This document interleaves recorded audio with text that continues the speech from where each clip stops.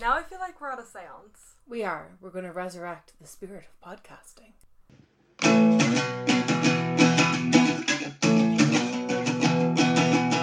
Forever Young Adults, the podcast where we review books. Hello and welcome to Forever Young Adult, a podcast where I, Aoife, And I, Kira, read young adult fiction, but one of us hasn't read it, and the other one has, and then we tell each other about it. yeah, in a podcast in which we monetize our friendship.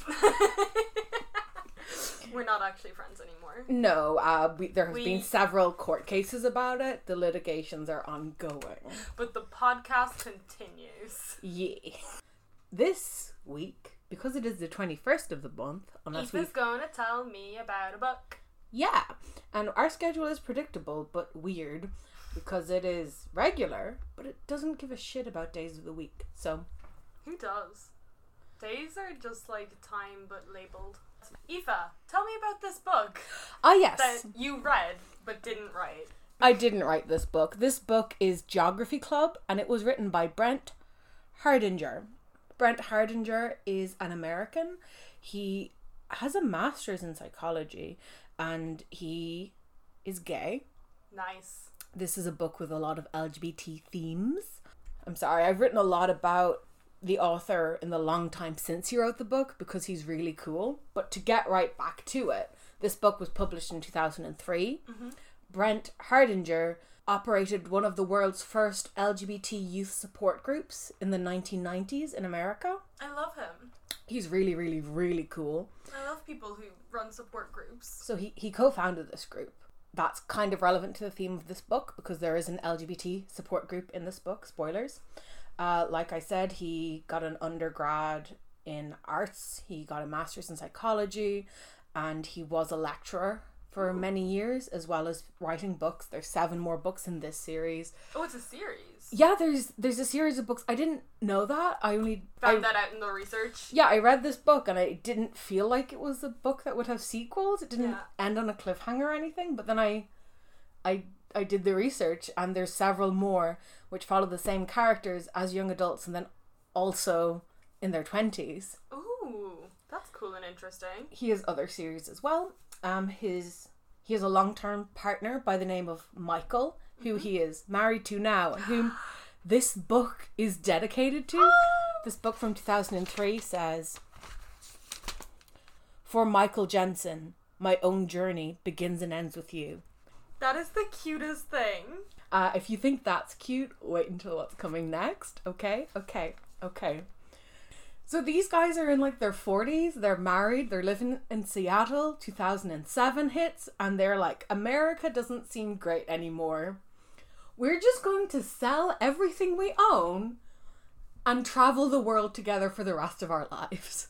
They are, to quote themselves, digital nomads, because they are both writers. They tell their story of their ongoing journey on Brent and Michael Are Going Places, their website. And they are middle-aged gay people in love. I'm going to check out their websites. I am glad we discovered them. It's really cool. And apparently they were able to travel the world spending less than maintaining a place in Seattle. So they like go and stay in different cities for like a few weeks. And they're both like lecturers and writers. So they just... say yes to all the travel opportunities they get with work, and that would be beneficial, and also they probably get like paid to do the travel, like travel allowances and stuff. So that makes sense to me. Yeah, like the Sienna. I couldn't do it though. I need to go home. Yeah, I need a base as well. I'm from a very agricultural background. I need to have my roots in the soil. Yeah. But yeah, I thought that was really, really cute. Also, as well as 7 more books in this series, there is a short story where the main character gets tested for HIV to raise funds for HIV research. Beautiful. It's real good. Beautiful. Hey, listener, get tested for the HIV. Yeah, get tested for the HIV. It is getting quicker and easier every day to get tested. It is getting easier and easier to maintain a positive status without like having large health risks, and treatments are real good, and a lot of places free. Yeah, Not everywhere, so I'm not gonna like say that categorically, but you know, get tested anyway. Better to know. And that is all I have on author talk. Do you We want to? should get like a little theme song for author talk. Author talk. Talk about the authors. Cool.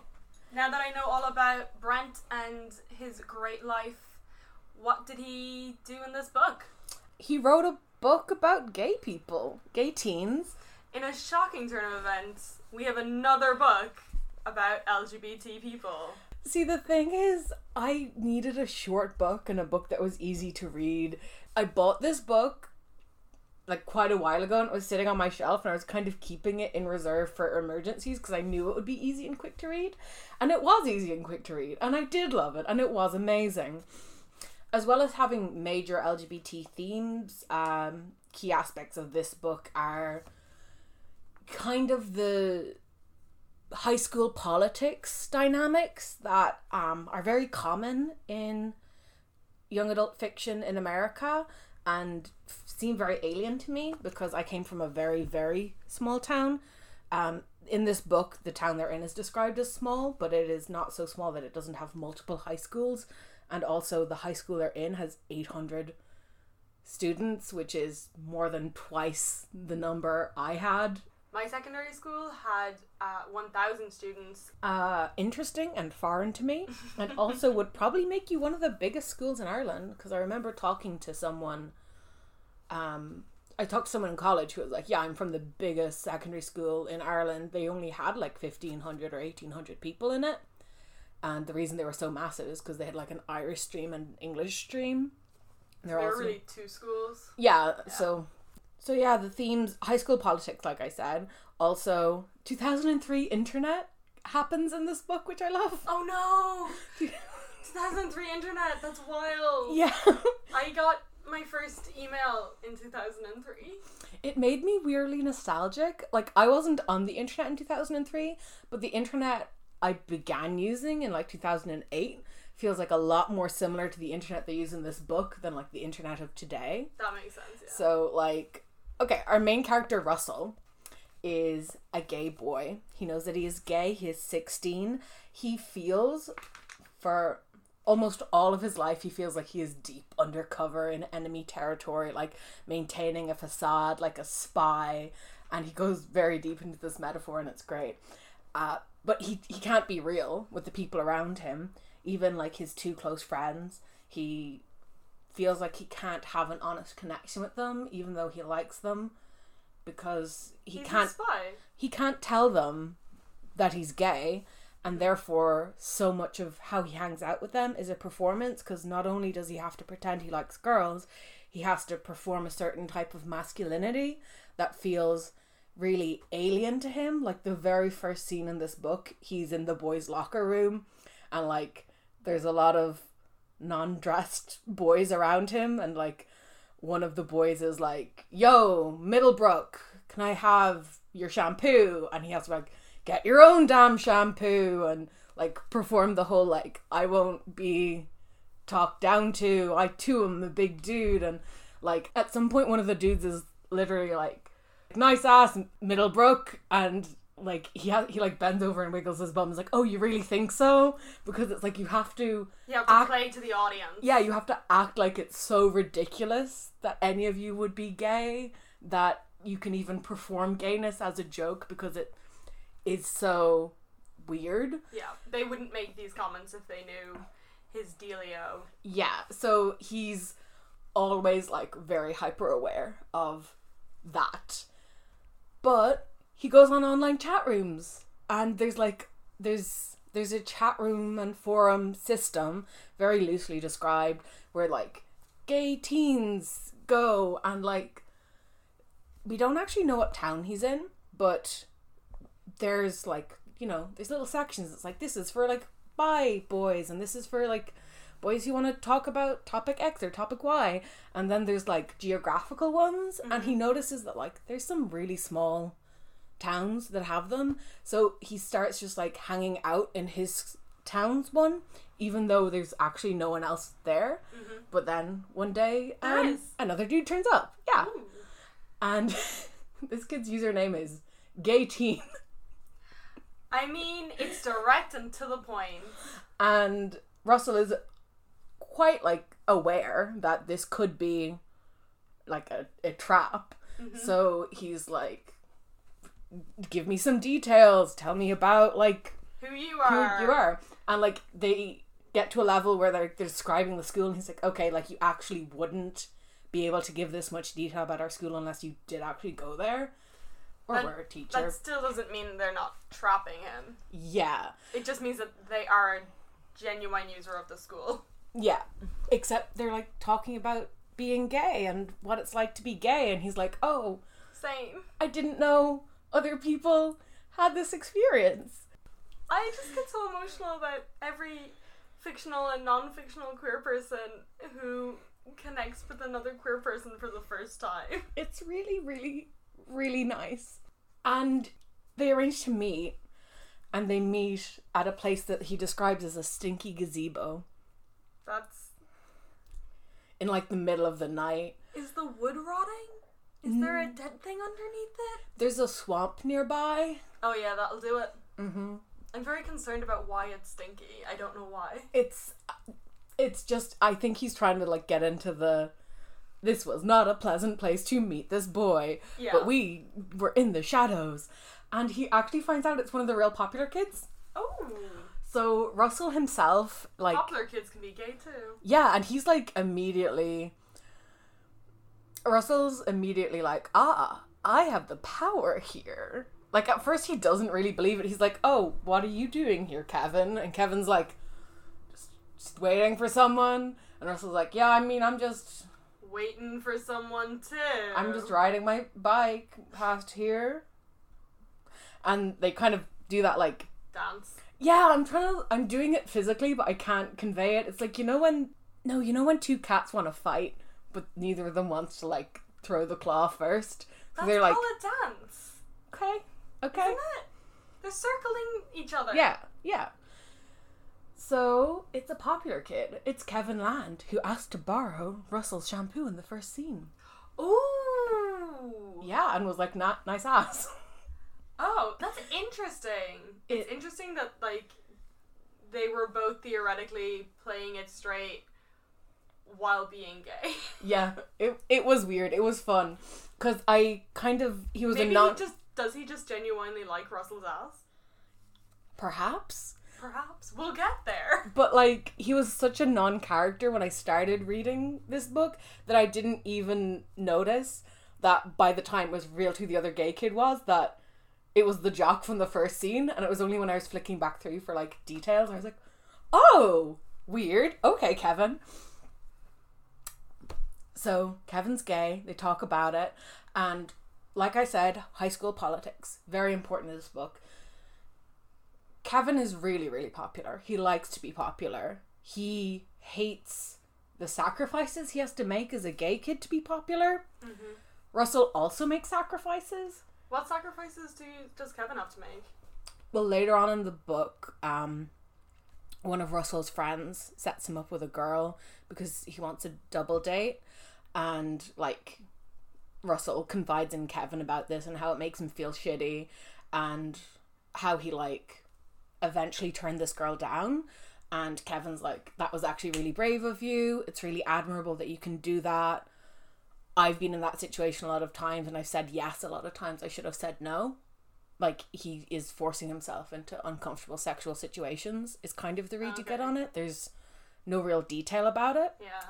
But there's also scenes where there's, like, spoiler, Kevin and Russell do get together, and Russell briefly gets quite popular for sports-related reasons, and he starts hanging out with the jocks, and he notices that, you know, before he was having any kind of physical relationship with anyone, he was, like, weirded out by how these boys talked about sex and stuff. But now he experienced real intimacy and connection in the form of physical attraction and intimacy. He's even more like, these weirdos are stupid and dead inside. I really thought you were going to be like, he gets it now. And I was like, how are they talking? I'm going to see if I can find the quote. Ever since I joined the baseball team, I'd known that if I was going to spend a lot of time with jocks, I was going to spend a lot of time listening to them brag about sex, especially on Mondays. For some reason, all the sex talk had been easier to stomach before Kevin and I had got together. Now that I had some idea what real intimacy was, it just made those guys sound like idiots, and cruel idiots at that. It's like, you guys, you can't talk about how this girl was begging for it. That's not how it works. Like, you're not actually connecting with another human person if you're perceiving it like that. Which is insight into the patriarchy, which he does not piece together. Oh, poor Russell. So that first night they don't get together, but it's really nice for Russell to find another gay person to talk to. Yep. And he is immediately filled with a burning desire to tell another person.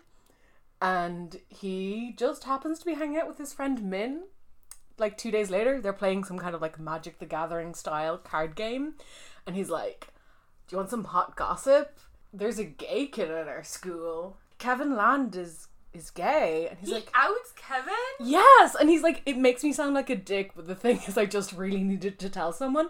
Because another thing about this book is it's about how good people do really shitty things. I thought he was going to tell her that he was gay. Like, now that he had told Kevin he was gay, he was like, I need to tell more people. But no, he just immediately outs the only other gay kid he knows. He immediately outs Kevin, but Min is trustworthy, and also she's immediately like, how do you know? And he's like, I met him on a forum for gay teens. I am also a gay teen. Okay. And I will allow it this one time. Kira's not happy. Russell's not always the greatest dude. I say as when I was like 16, I also outed people. So I should be less hard on a 16-year-old. On a 16-year-old. Yeah. Fictional character who isn't hurting anyone, as opposed to when I outed my mate and was like, oh no though. Kira. Call out post for Kira? Kira's problematic. Kira's cancelled. Oh my... It's cool. We're still friends and he forgave me. That's good. That is good. The way Russell needs to tell people immediately about the gay thing, the gay thing being that Kevin is gay and that he is gay, kind of reminded me of Stir Fry, where she's like, oh shit, this is actually real life stuff. Not that Russell's necessarily panicked, but he does tell Min, and she starts laughing. And she laughs lots and lots and lots and lots. Does that hurt his feelings? And he's like, what the fuck? I just told you like my biggest secret. I'm trying to be vulnerable with you here. You're the only person I trusted to tell. I only have 2 friends. You're the one I'm trusting with this. And she said, no, you don't understand.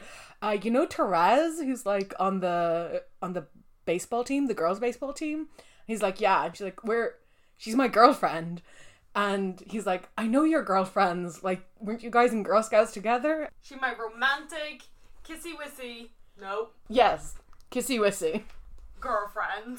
Full Romo, doing the gay love. And he's like, what the fuck? You're Why gay? didn't you tell me? And she's like, I'm not gay. I'm bisexual. Shout out. Which gives the best quote. I sent you this quote by text when I found it because I was like, what a beautiful stereotype. This came for me and I actually must put it in my bi group because I'm pretty sure it's going to come for all of us. So Min says, actually, I think bisexual is probably more accurate. Never in a million years would I have guessed that Min was bisexual, and yet, now that she told me, it already made perfect sense. In a way, it explained everything from her general braininess to her ridiculous perfectionism. Can you explain to me how that works? Wait, show me. How does bisexuality explain braininess and perfectionism? Okay, so when you sent this to me, I misread it as I am dyslexic and I misread things, okay? Mm-hmm. But I misread it as general brainlessness and ridiculous perfectionism, which for me go together perfectly and make sense. Yeah, bisexuals are a mess, guys. This is fun though because Because all queer people are a mess. It's the trauma. it is the drama. I showed this to another bisexual woman at work earlier and she was like, yep, that's it. That's what bisexuality is. And I was like, damn, maybe it is a stereotype. Brainless perfectionism. Yeah. You just gotta be a bit messy. So there is a total of 4 queer people now that they know about in their school. Mm-hmm. So they're like, we should... What's Teresa's deal? Teresa's a lesbian. So we got all the sexualities. I mean, like... We've got LGB. We got yeah. I know there's more than that. No, but yeah, we have LGB. We don't have any trans people in this book, I will note. 2003, were trans people invented yet then? No, I think they were a later edition. They were like Sims 4, right? Yeah. You can actually have trans people in Sims 4 now. Okay, cool. They updated about a year ago, and you can have you can have trans people. That's cool. Yeah, it's cool, and you can choose if your sim is like able to get pregnant or not, and all sorts of stuff. So it's really cool. That is really cool. Yeah, and how they pee. Can you mix match all these traits? You can mix match all the traits, and so you can have like a completely femme person who like can get pregnant and everything, but they pee standing up. That's cool. Yeah. I like that. It's ahead of reality where we still haven't properly mastered womb transplants, even though it should be a non-issue. Yeah. All of my Sims pee sitting down because it creeps me out when people stand to pee. It doesn't matter, like, anything about them, but if I make a Sim, they pee sitting down. Finally, an extension that's valuable. Yeah. Beautiful. I love The Sims. Representation, once again, for people who are terrified of standing pee. Fair though, it gets everywhere. It does! And, like, that's just unhygienic. It is, yeah. Podcast episode. We are talking about a book. Like I said, high school politics is massively important to this book. Russell and Min are close friends. They also have a friend called Gunnar. They're kind of nerdy, but they're on like the shoreline of respectability. I mean, he came out during a game of Magic the Gathering. That is true. That is true about our boy Russell. And Okay. with Gunnar, he also like keeps playing games like squash and croquet and Those are not jock sports. they're not jock He's sports. got a jock name, but doesn't do the jock sports. But it's like every time Gunnar and Russell are having a one-on-one conversation, it's because they're playing some extremely odd sport. Gunnar is Scandinavian, I think he's Swedish, and Min is Chinese American. Russell, we have no reason not to think he's white. There's no racial descriptors given. But I think it's just interesting how race seems to play into your hierarchy on the high school politics. Because, you know, people like to think that bullying is its own issue, but it is actually just a violent outcrop of general social prejudice. And often the people targeted are people who are marginalised from society in other ways. Other named groups in their school include cheerleaders, druggies, girl jocks, the theatre crowd, lefty radicals, Christians, orchestra members, computer geeks. They have a lot of groups. They have a lot of groups, and Russell's very hyper aware of all of them. So Therese is a girl jock, and they all arrange to meet for pizza at a pizza parlour in town. And Therese also brings another gay kid she knows, who's one of the lefty radicals. So they talk and they have like this wonderful, amazing connection where like it feels like something wonderful has happened, and they're all like They're together and they're sharing their hiddenness and with people who understand and know. Yeah, and he's really, Russell personally is like, fuck, this is good. Like, I knew I was gay this whole time, but I didn't know I was missing this, you know? I didn't know other people were gay. Yeah, and like, it's really good for him, and they're all really, really loving it.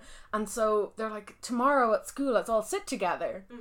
And then tomorrow at school, they kind of like walk into the the cafeteria together and realize we can't sit together. And they all like Gunnar arrives and they all scatter in fear. And it's a really scary moment. Because why would these people from such disparate groups be sitting together? Yeah, basically. And the reason why it's so scary is because of another character whose name is Brian Bunt. Brian Bunt is the symbol of everything everyone is terrified of being. He is a complete social outcast. He has no friends.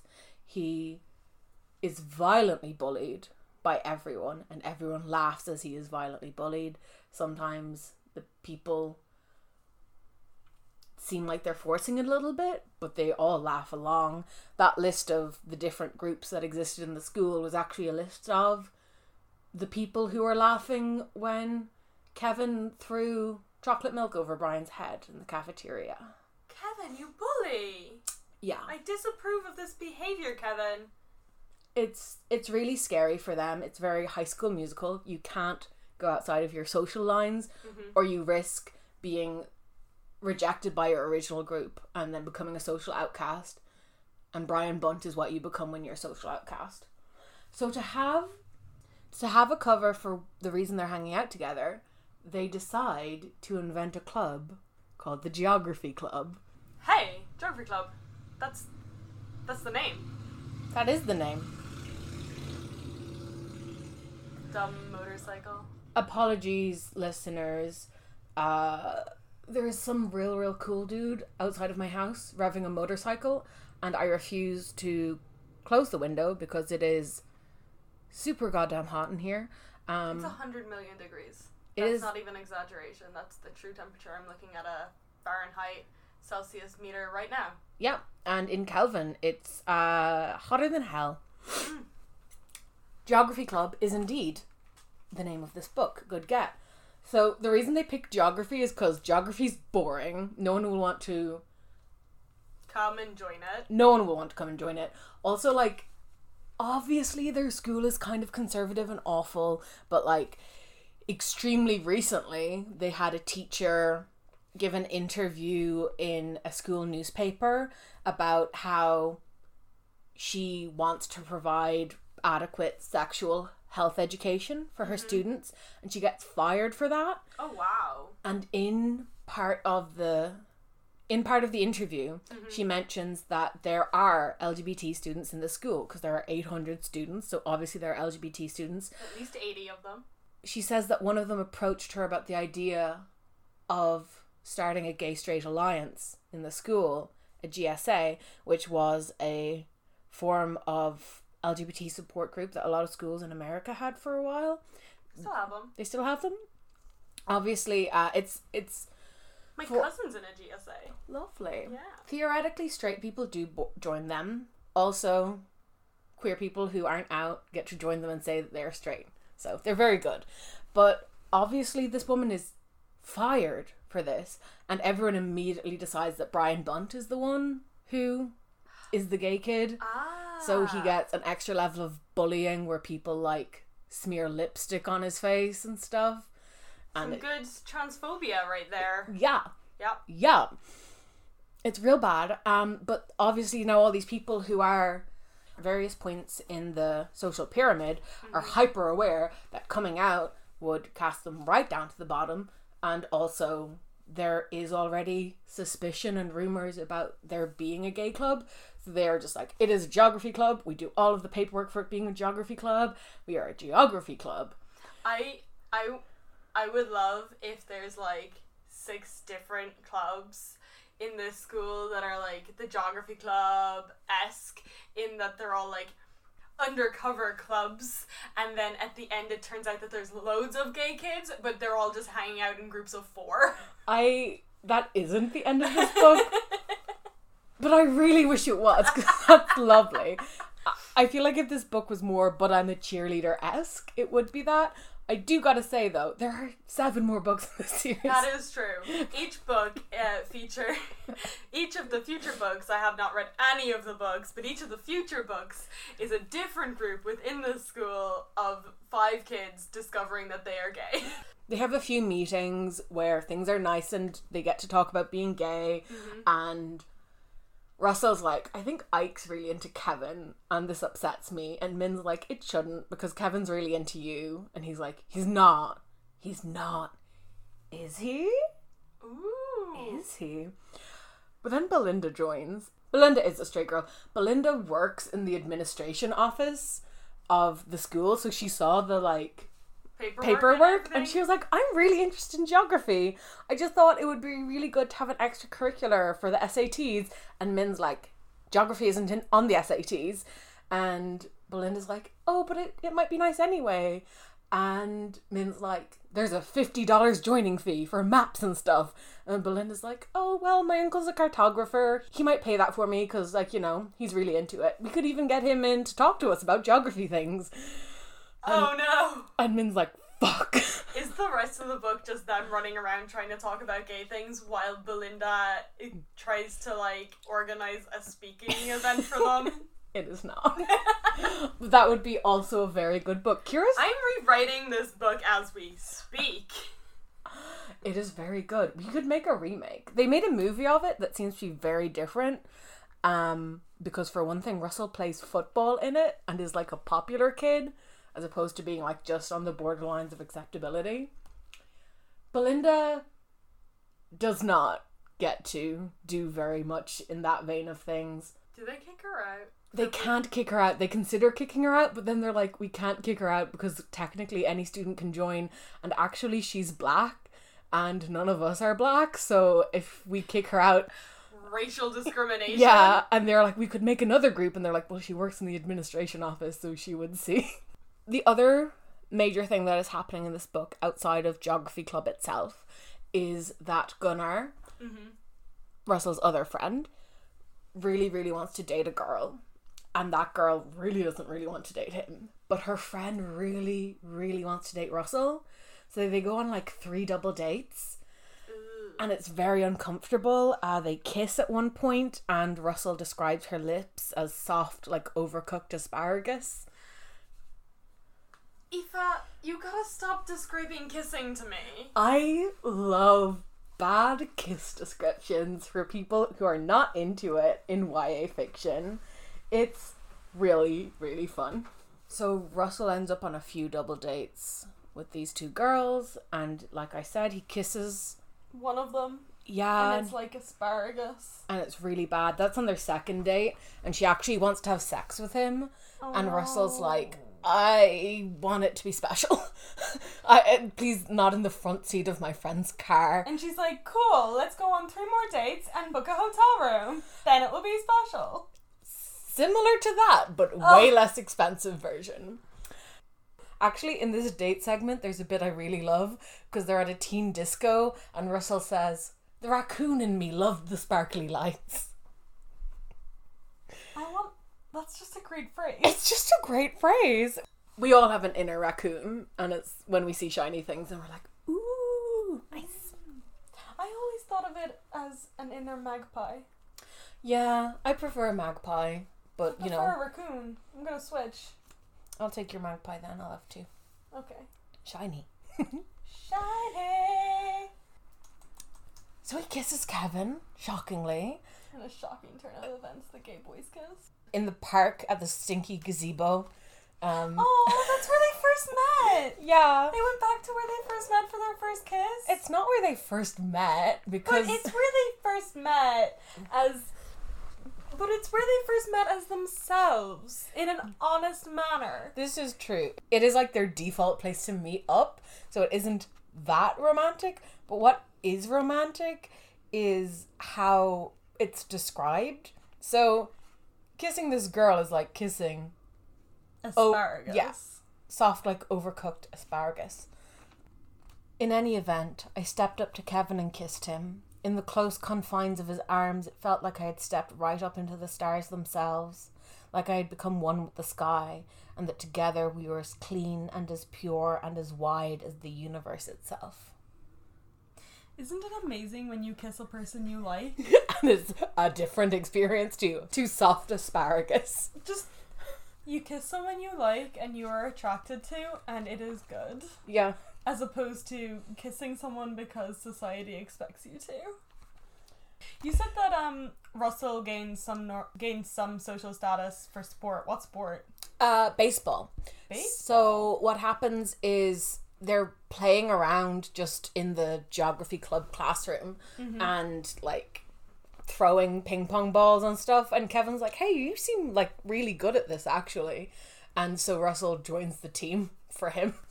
And he actually is okay. He's not terrible. And then there's a really big game where he wins the game, essentially. And immediately he's catapulted into, like... fame. Pretty much fame. So he starts sitting with the jocks. And he... Which means he gets to sit with Kevin. Which means he gets to sit with Kevin, but they don't get to sit together because they're very aware.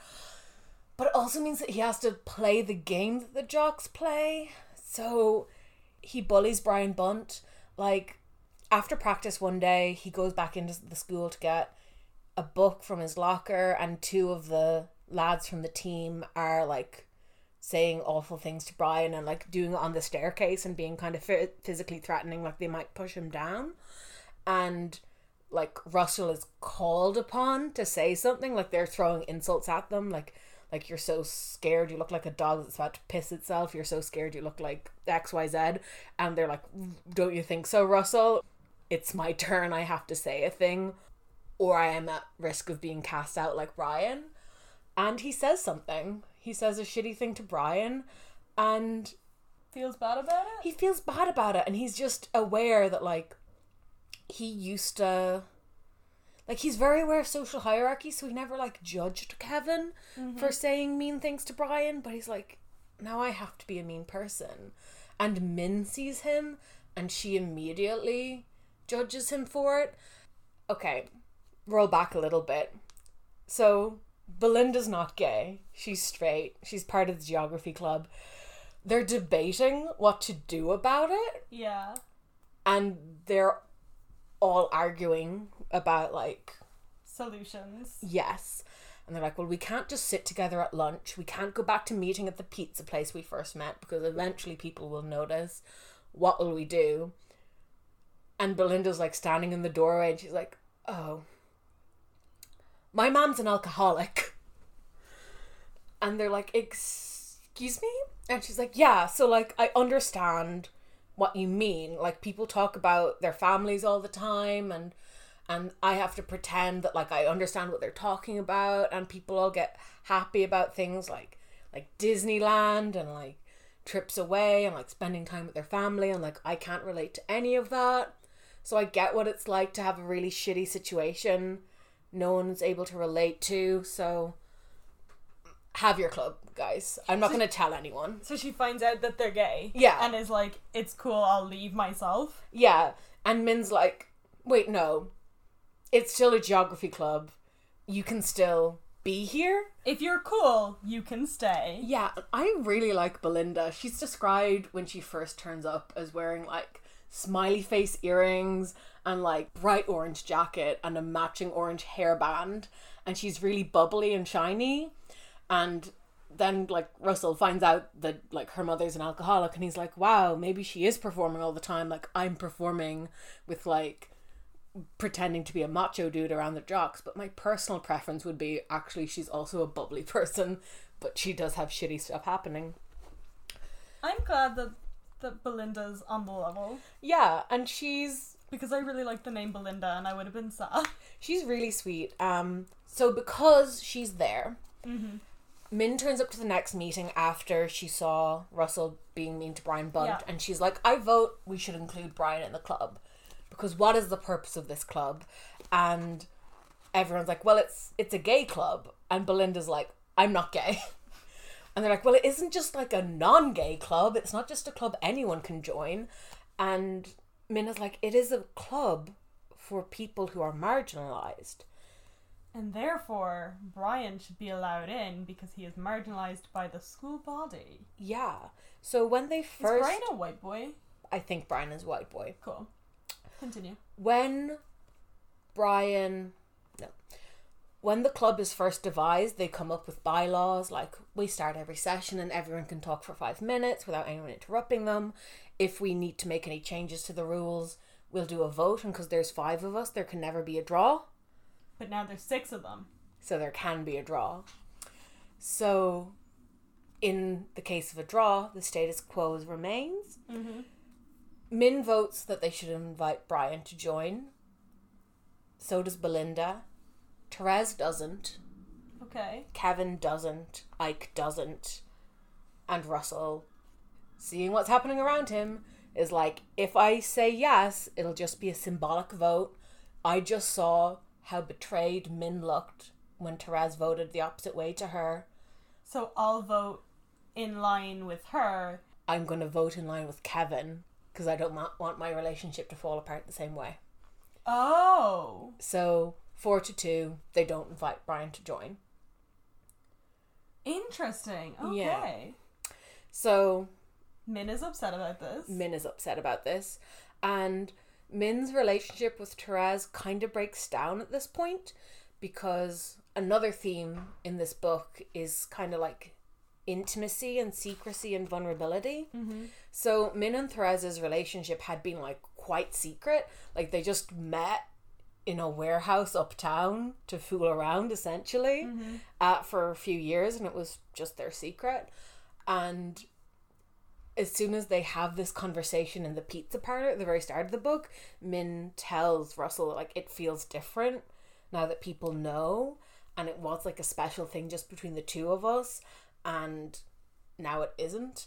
And slowly over the course of the book, it does get to the stage where it's like they were forced together by being the only 2 gay girls they knew, and they kind of realize it isn't enough to hold them together. Like Min is a very moral and forthright person, and Therese is not. Yeah. Okay, that's fair. Yeah. But that's also like just, that's a part of growing up as well though, where you're like, this person who I was with they've been doing this for years, so the person I was with at 14 is not the person I need to be with at 16. Yeah. And ongoing. And a very similar kind of thing actually ends up happening to Kevin and Russell.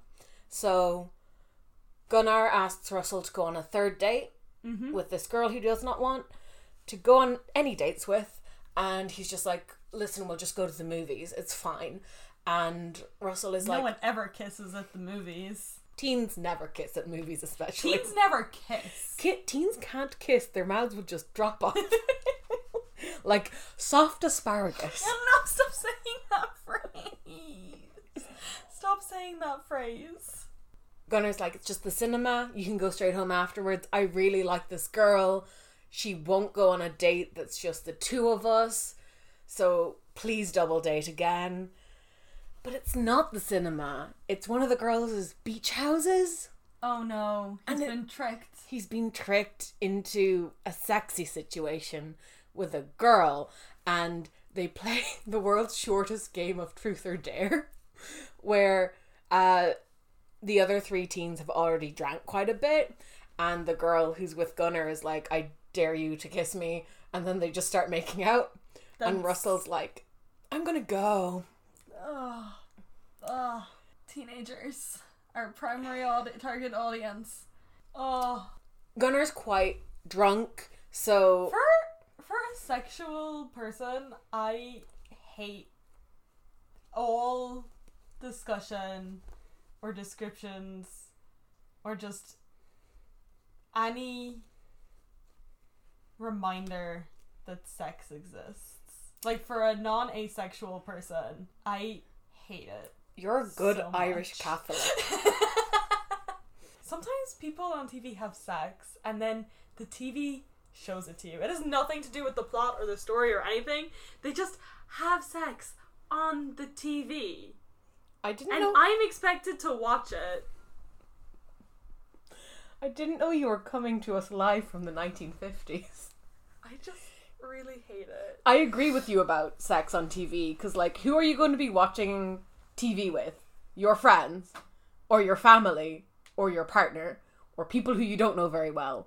None of those are people who I actually want to watch Kissing with. Yeah, it's like even if you do want to watch a sexy thing, there's specific stuff for that now. Yeah.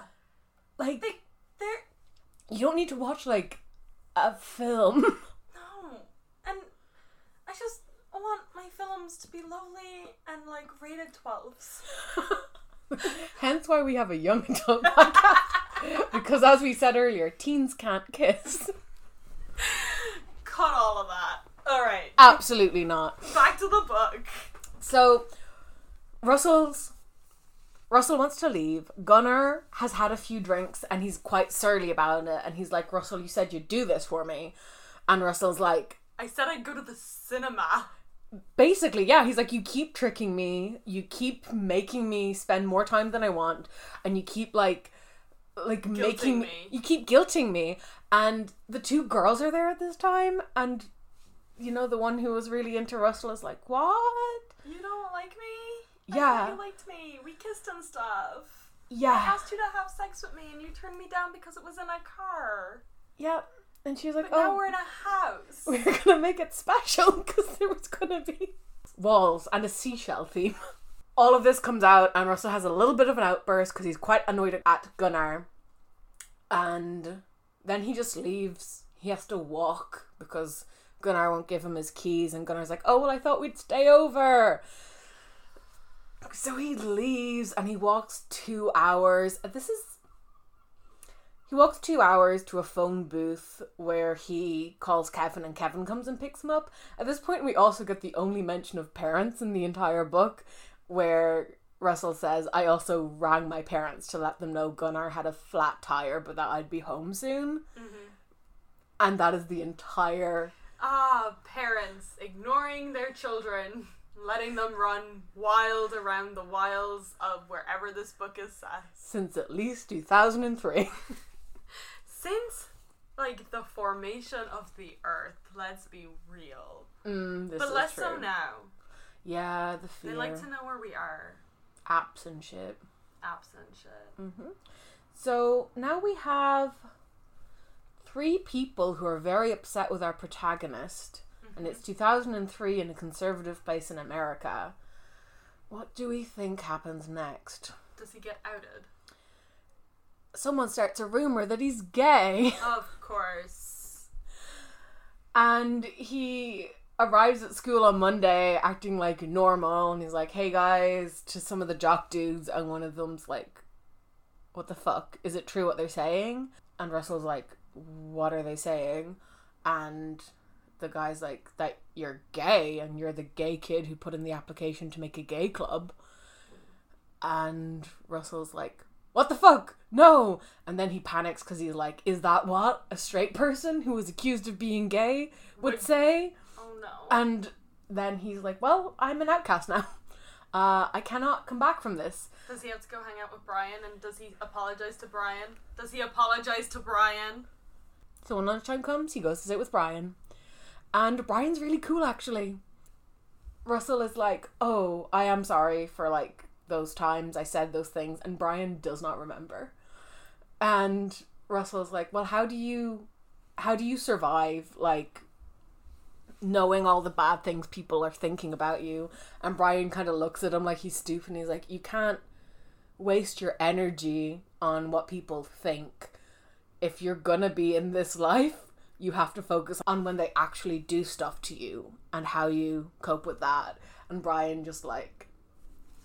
You can't deal with how they verbally abuse you. You gotta concentrate on how they physically abuse you. Essentially, yeah. Because that hurts more physically and shows bruises. You can show people bruises.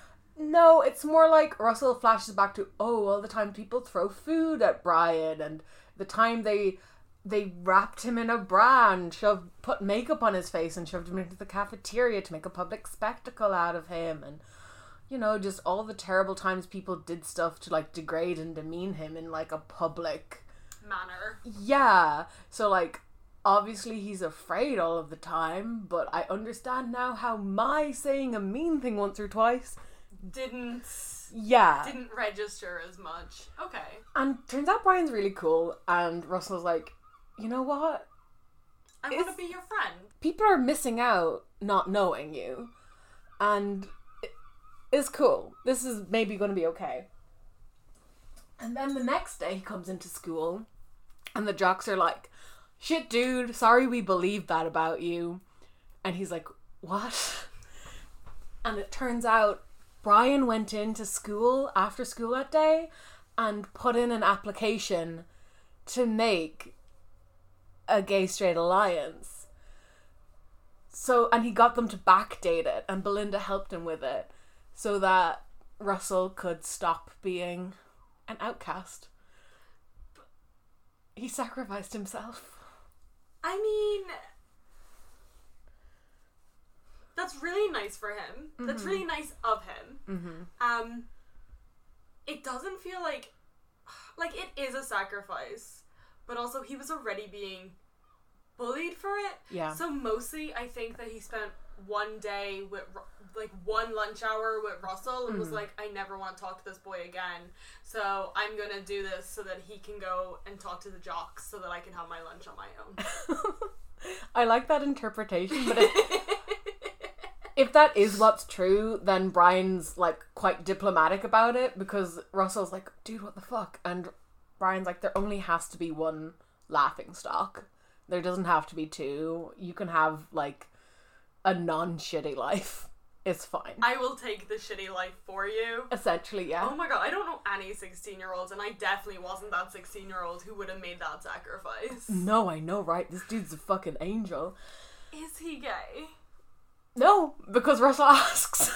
Russell's like, so now we're both at the bottom of the fucking pond. I am gay, by the way. Are you gay? And Brian's like, no, I thought I was for a week, but then I realised I wasn't. And Russell's like, if anyone was gonna lie, that's not the lie they'd tell. I think that's the only answer someone could have to that question that I would 100% believe.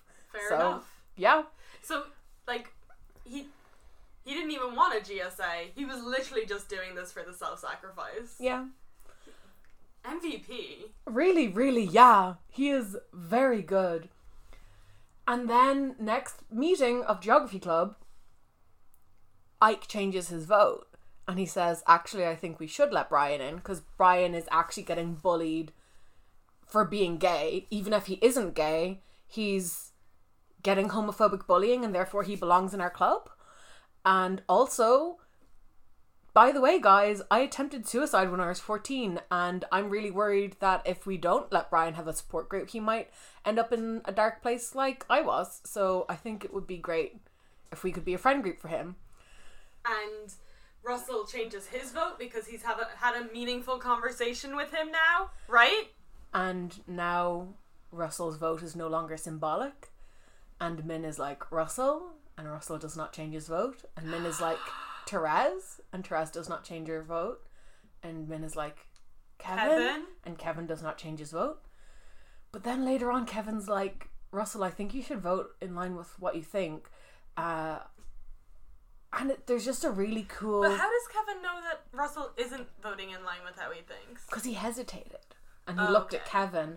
And there's a very interesting bit where, like, Kevin is describing his attraction to men at one point, and he's like, you know, I just like how guys are like, they're like loud and they're bold and like they take risks and they take chances.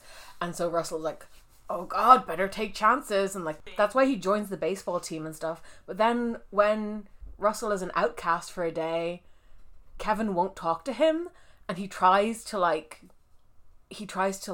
get him alone, and Kevin's like, I can't talk to you. No, we can't do this.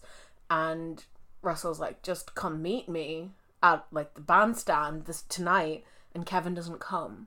Oh. But then like the next day when he's a jock again, everything's back to normal, and Russell's like, so much for liking brave guys, you piece of shit. Well, you can like brave guys and not be a brave guy. That seems to be the case here. Often you like things in other people that you lack in yourself. This is true. And this is true of Kevin. And he is at least a little bit self-aware of it, because at the end of the book then he's like, Russell, we can get back together, and Russell's like, no, we can't. And in the end, the geography club, minus Kevin and Therese, plus Gunnar, do become a gay straight alliance. And they get like school administrative support and everything. That's awesome. Why does so Kevin doesn't join because he doesn't want to be outed? Yeah, I assume.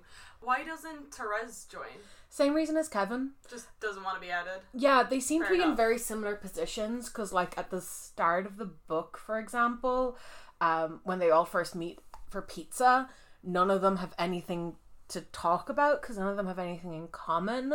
And then like Kevin and Therese start talking about their sports, and it becomes really like obvious that these are the two most popular people here.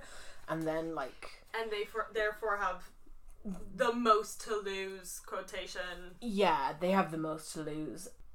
They form their geography club into a GSA, and they wait for the other gay kid to arrive, because presumably there's another gay kid, right? Because someone asked the teacher about Someone it asked the teacher about it, and they don't know who it is, but there's like this awareness that like, okay, it's hard to be brave. It is really hard to be brave.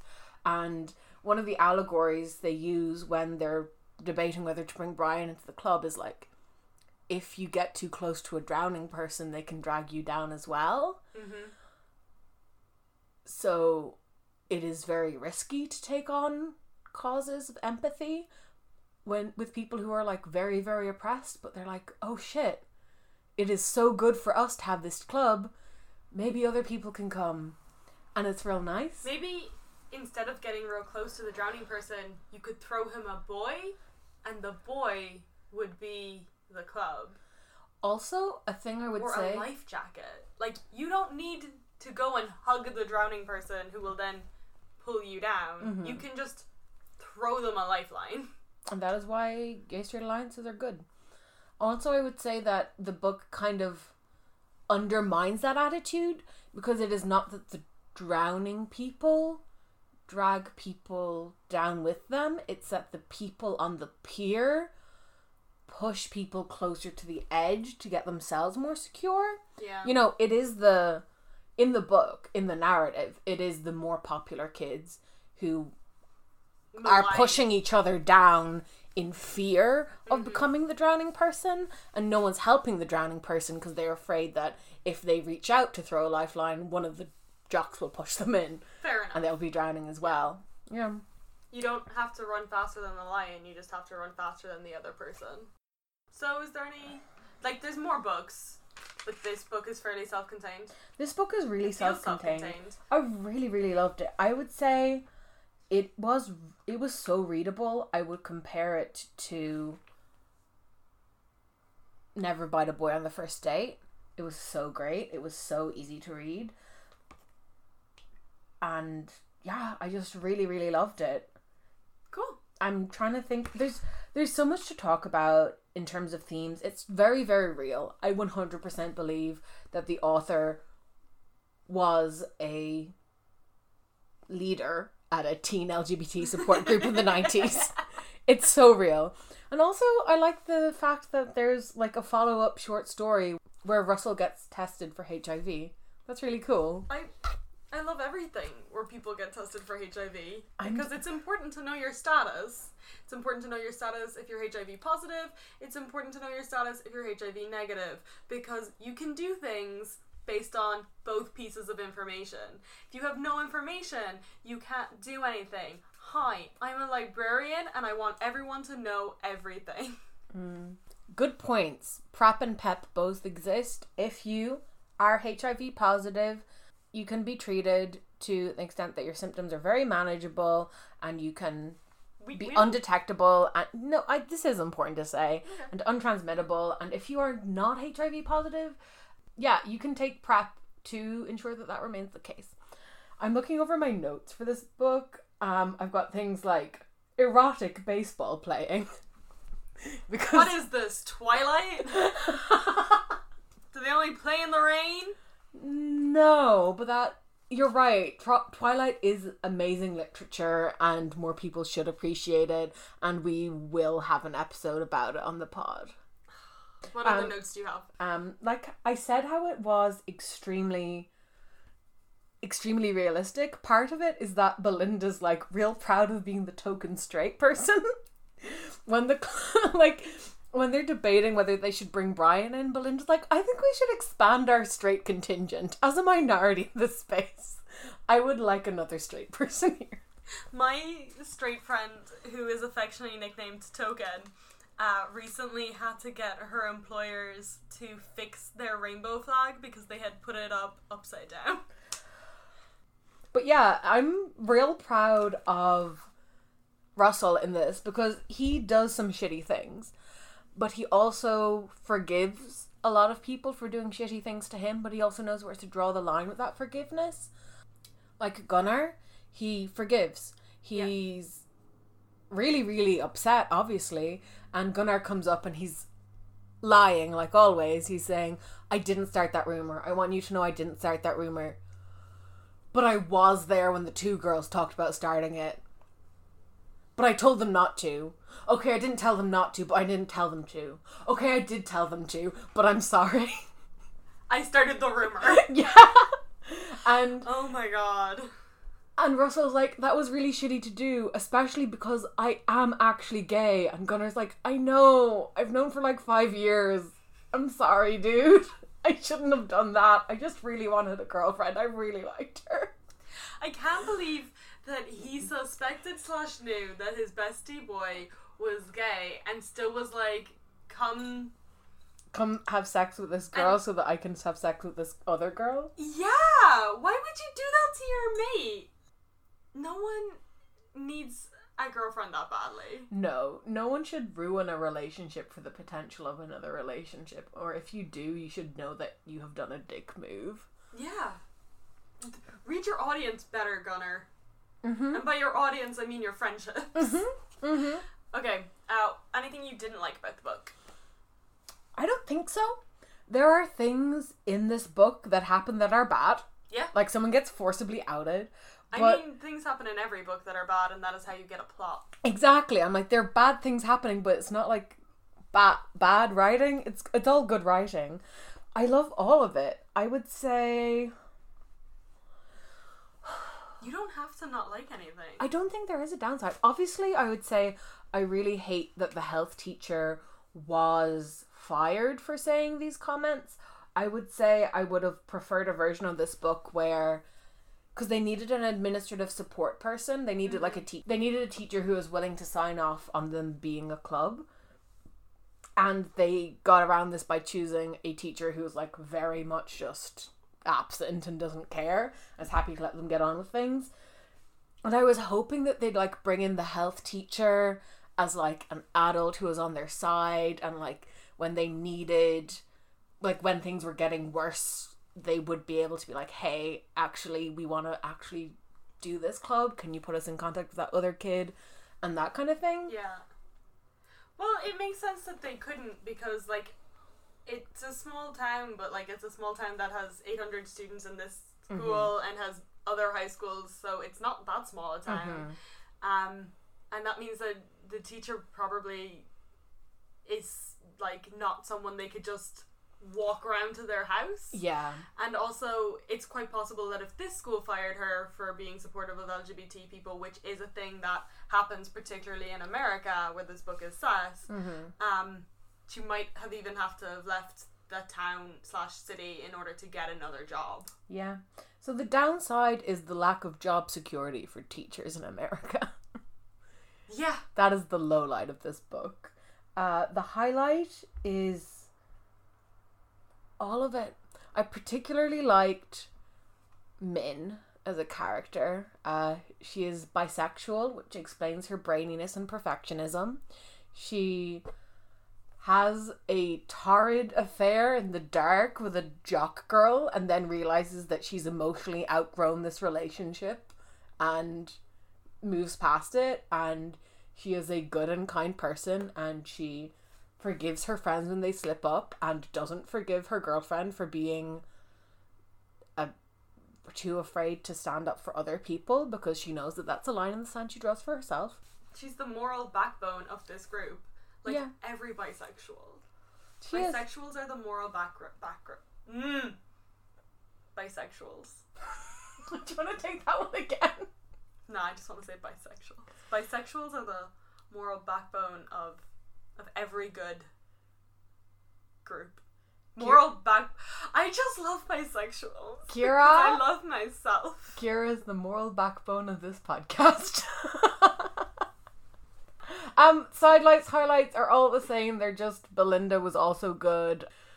The phrase, "the raccoon in me was enchanted by the mirrors and the flashing lights," is so good. That's gonna become our tagline. Yeah. Podcast mascot.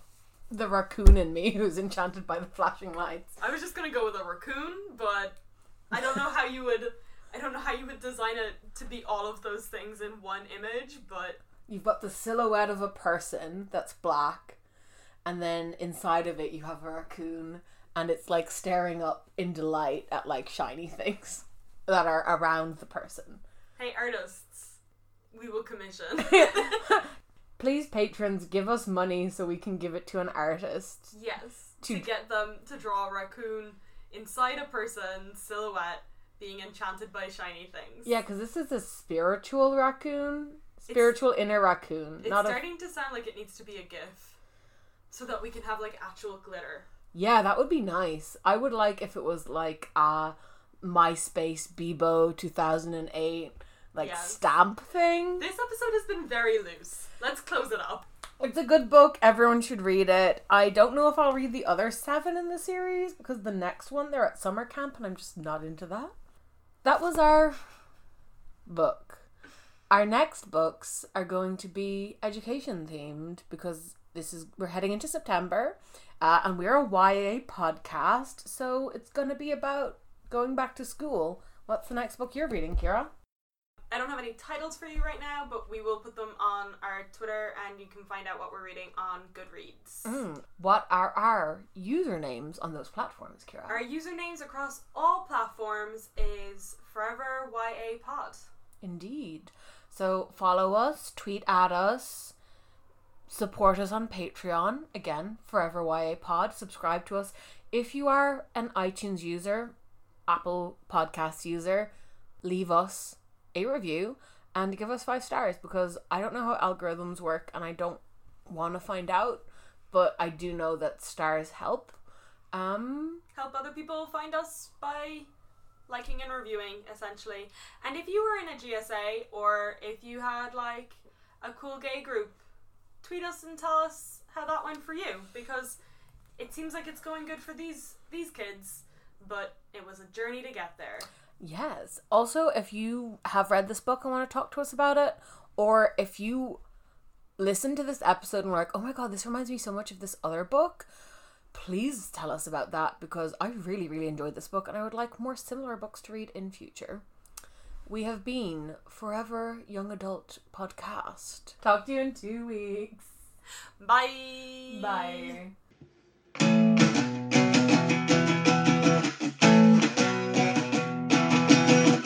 Forever Young Adults, a book podcast where we review books. Kira's your YA librarian.